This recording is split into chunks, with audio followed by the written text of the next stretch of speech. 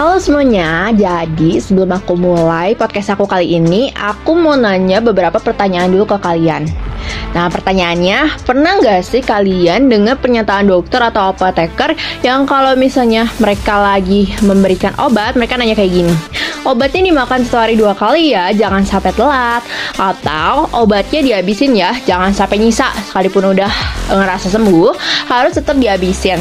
Nah, mungkin kalian bertanya-tanya, kenapa ya obat itu harus dimakan, nggak boleh telat gitu? Atau kalian juga nanya, kenapa ya obat sekalipun kita udah ngerasa sembuh, tapi harus tetap dihabisin? Nah, jadi aku hari ini tuh bakal jelasin alasannya ke kalian. Nah, tapi sebelum aku jelasin alasannya, aku mau kenalin diri aku dulu. Nama aku Laura Tanuwijaya, dari Sekolah Farmasi Institut Teknologi Bandung, dengan NIM TPB 162210022.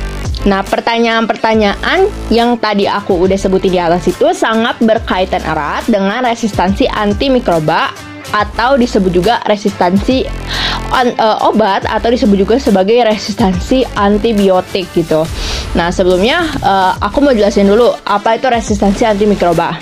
Nah, jadi resistansi antimikroba itu terjadi ketika mikroorganisme kayak bakteri, virus, jamur, dan parasit itu mengalami perubahan atau mutasi sehingga obat-obat yang digunakan untuk menyembuhkan infeksi karena mikroorganisme tersebut itu menjadi tidak efektif lagi. Nah, akibatnya penyakit tersebut itu menjadi semakin sukar untuk disembuhkan. Nah, jadi menurut Menteri Kesehatan itu yang namanya resistansi obat itu ada 3 jenis. Yang pertama antimicrobial resistance atau AMR, yang kedua itu tuberculosis multidrug resistant atau TBMDR, dan resistansi obat malaria atau OAM. Nah, di sini aku bakal jelasin ke kalian gitu ya, apa itu resistansi yang udah aku sebutin sebelumnya supaya kalian nggak bingung apa sih itu gitu ya, singkatan-singkatan apa gitu. Nah, jadi yang pertama ada antimicrobial resistance atau AMR. Nah, jadi antimicrobial resistance ini tuh adalah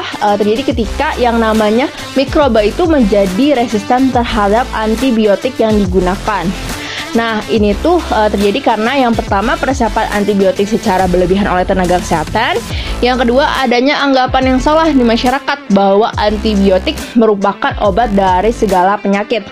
Dan yang terakhir itu yang namanya masyarakat lalai untuk menghabiskan atau menyelesaikan treatment dari antibiotik. Nah, akibat dari ketiga hal tersebut itu adalah yang namanya mikroba atau bakteri itu menjadi resisten terhadap obat dan akhirnya yang namanya penyakit itu bakal menjadi lebih parah. Yang kedua, ada yang disebut juga sebagai tuberculosis multidrug resistant atau TBMDR. Nah, sebelumnya aku mau jelasin dulu apa itu tuberkulosis.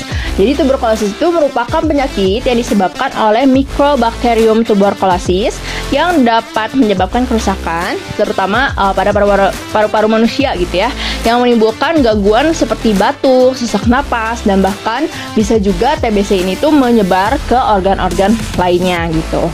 Nah, untuk pengobatan tuberkulosis sendiri itu memerlukan waktu pengobatan selama 6 bulan dan harus tuntas gitu. Nah, kalau tidak tuntas itu dapat menyebabkan resistansi yang namanya Mycobacterium tuberculosis terhadap obat dan dikenal dengan penyakit multi-drug resistance atau MDR. Nah, di mana ketika pasien sudah mengalami penyakit ini, maka pasien harus menjalani pengobatan yang lebih intensif selama 2 tahun. Oke, yang terakhir ada yang disebut juga sebagai resistansi obat anti malaria. Nah, resistansi obat anti malaria itu disebabkan karena beberapa hal. Yang pertama itu adalah pengobatan obat yang tidak rasional seperti tanpa konfirmasi laboratorium atau tanpa resep dokter. Yang kedua itu penggunaan monoterapi artemisin tanpa kombinasi obat lain. Dan yang terakhir itu adanya obat substandard atau artinya obat palsu gitu. Nah, kerugiannya tuh di sini pasien itu bakal resisten gitu ya terhadap antibiotik tersebut. Kemudian pasien itu bakal lebih lama gitu ya tinggal di rumah sakit. Yang kedua itu bakal meningkatkan angka kematian. Dan yang terakhir itu bakal menyebabkan biaya pengobatan lebih tinggi. Nah, kalau tadi udah disebutin tuh ya, macam-macam yang namanya resistansi terhadap obat gitu ya. Nah, sekarang kita mau tahu itu ya, apa sih solusi dari resistansi terhadap obat gitu ya. Nah, di sini aku bedain solusinya menjadi dua. Yang pertama itu adalah solusi yang bisa dilakukan oleh masyarakat, dan yang kedua itu adalah solusi yang bisa dilakukan oleh yang namanya tenaga kesehatan, atau terutama di sini itu ada apoteker atau farmasis. Nah, yang pertama itu adalah solusi yang dapat dilakukan masyarakat. Nah, di sini aku bagi menjadi 6 poin. Yang pertama itu, sebelum melakukan pengobatan, masyarakat itu harus menanya dahulu gitu kepada dokter dan apoteker, di mana obat harus digunakan dengan resep dokter. Jadi nggak boleh tuh ketika kita sakit, kita beli obat di apoteker gitu ya, tanpa resep dokter, dan kita makan obat tersebut itu terserah kita, suka-suka kita, itu nggak boleh ya teman-teman. Nah, yang kedua, kita harus makan obat secara teratur sesuai dengan ketentuan dokter atau apoteker. Nah, jadi kalau misalnya apotekernya nyebutin harus makan obat 1 hari 2 kali, ya makan 2 kali sehari teman-teman. Jangan sampai kita makannya 4 kali sehari gitu ya. Nah, karena itu bisa menyebabkan resistansi terhadap obat gitu. Nah, terus yang ketiga, kita harus mengikuti perintah dokter atau apoteker dalam memakai obat tanpa banyak bertanya atau melanggar. Jadi kalau misalnya dokter atau apotekernya menyebutkan bahwa obat harus dihabisin gitu ya, sekalipun kita ngerasa kita udah sembuh gitu, nah kita harus tetap ngabisin obat tersebut gitu.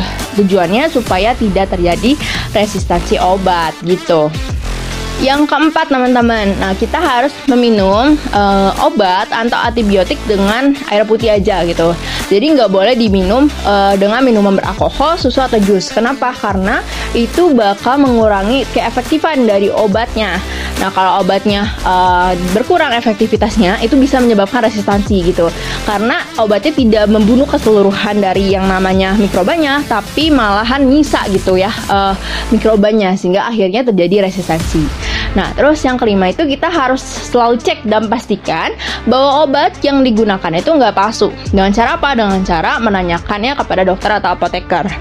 Terutama kita harus menerima obat itu dari dokter aja atau apoteker aja. Jangan dari misalnya teman kita, atau misalnya ada teman kita ujuk-ujuk nanya gitu ya, atau nawarin gitu ya, ini ada obat murah dan segala macam, itu jangan langsung diterima. Teman-teman harus dicek dulu gitu ya, itu palsu gak sih obatnya gitu. Kalau palsu ya jangan diterima, karena dapat menyebabkan resistansi gitu ya terhadap yang namanya mikroba. Dan yang terakhir, kalau misalnya masyarakat atau teman-teman itu sudah mengalami resistansi, tentu aja teman-teman harus menanyakan kepada dokter atau apoteker cara mengatasinya. Jangan ambil keputusan sendiri gitu ya, dan jangan nanya ke pihak-pihak yang tidak bertanggung jawab gitu. Nah, selanjutnya tentu aja yang namanya masalah resistansi obat ini juga merugikan farmasis gitu. Kenapa? Karena dapat menyebabkan pemborosan secara ekonomis. Nah, misalnya nih teman-teman, kita adalah seorang farmasis yang memiliki industri obat gitu ya. Nah, kita sudah mengeluarkan obat, dan dengan mengeluarkan obat itu kita memerlukan yang namanya pengecekan gitu ya, terus habis itu uji yang banyak gitu ya. Nah, dan memerlukan biaya yang besar. Nah, kalau ternyata obat yang kita keluarkan itu menjadi resisten atau tidak efektif, nah tentu aja itu bakal sangat merugikan buat kita farmasis itu. Makanya di sini farmasis juga harus turut dalam mengambil langkah di dalam apa? Di dalam mencegah yang namanya terjadinya resistansi obat ini gitu.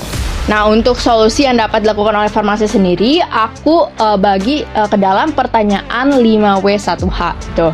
Nah, jadi untuk pertanyaan yang pertama itu adalah di mana atau where. Nah, pertanyaan di mana ini tuh bakal ngejawab kenapa sih yang namanya resistansi obat itu penting untuk diatasi gitu. Nah, jadi pertanyaannya itu adalah di daerah atau negara mana bakteri dapat mengalami resistansi obat.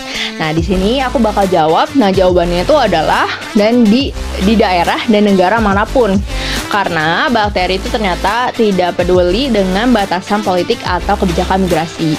Yang artinya yang namanya resistansi obat itu bisa terjadi di daerah manapun, di negara manapun. Nah, seperti kita ketahui, ketika bakteri sudah menjadi resisten, artinya bakteri memiliki gen baru yang menyebabkan obat itu menjadi tidak efektif untuk membunuh bakteri tersebut. Nah, kemudian bakteri itu bisa menyebarkan gennya ke bakteri lain melalui reproduksi. Nah, reproduksi itu bisa dengan cara membelah diri atau konjugasi. Nah, sehingga akhirnya muncul bakteri-bakteri lain yang resisten terhadap mikroba. Nah, kemudian bakteri ini tuh ternyata bisa menyebar dari satu orang ke orang lain gitu ya. Sehingga bisa jadi nih ya, ketika bakteri sudah menyebar, bisa jadi penyakit itu tertular gitu ya ke yang namanya orang dari berbagai negara gitu ya. Nah, dan dimana menyembuhkan suatu penyakit, dimana penyakit tersebut itu menjadi sulit untuk disembuhkan. Nah, kalau penyakit sulit untuk disembuhkan, akibatnya apa? Akibatnya bakal terjadi kematian secara massal gitu. Nah, makanya di sini tuh resistensi obat itu sangatlah berbahaya, sehingga penting untuk ditangani untuk yang namanya para pihak farmasis gitu. Yang kedua, apa atau what? Nah, di sini pertanyaannya itu adalah apa yang harus dilakukan oleh para farmasis gitu ya untuk menangani kasus antimikrobial ini. Nah, jawabannya itu adalah yang pertama, para farmasis harus meningkatkan kesadaran masyarakat agar lebih bijak dalam menggunakan antibiotik. Nah, contohnya dengan cara mensosialisasikan penggunaan antibiotik, memberikan pengetahuan kepada masyarakat untuk mengatasi resistensi antibiotik. Nah, terus yang kedua itu memperketat aturan sehingga obat yang beredar di dalam masyarakat itu tidak ada obat yang palsu gitu. Dan juga memperketat aturan supaya masyarakat itu tidak bisa menyimpan obat sembarangan, terutama obat-obat berjenis obat keras dan juga obat antibiotik gitu. Karena bakal sangat berbahaya kalau misalnya obat keras atau obat antibiotik itu berada disimpan di rumah gitu tanpa resep dokter.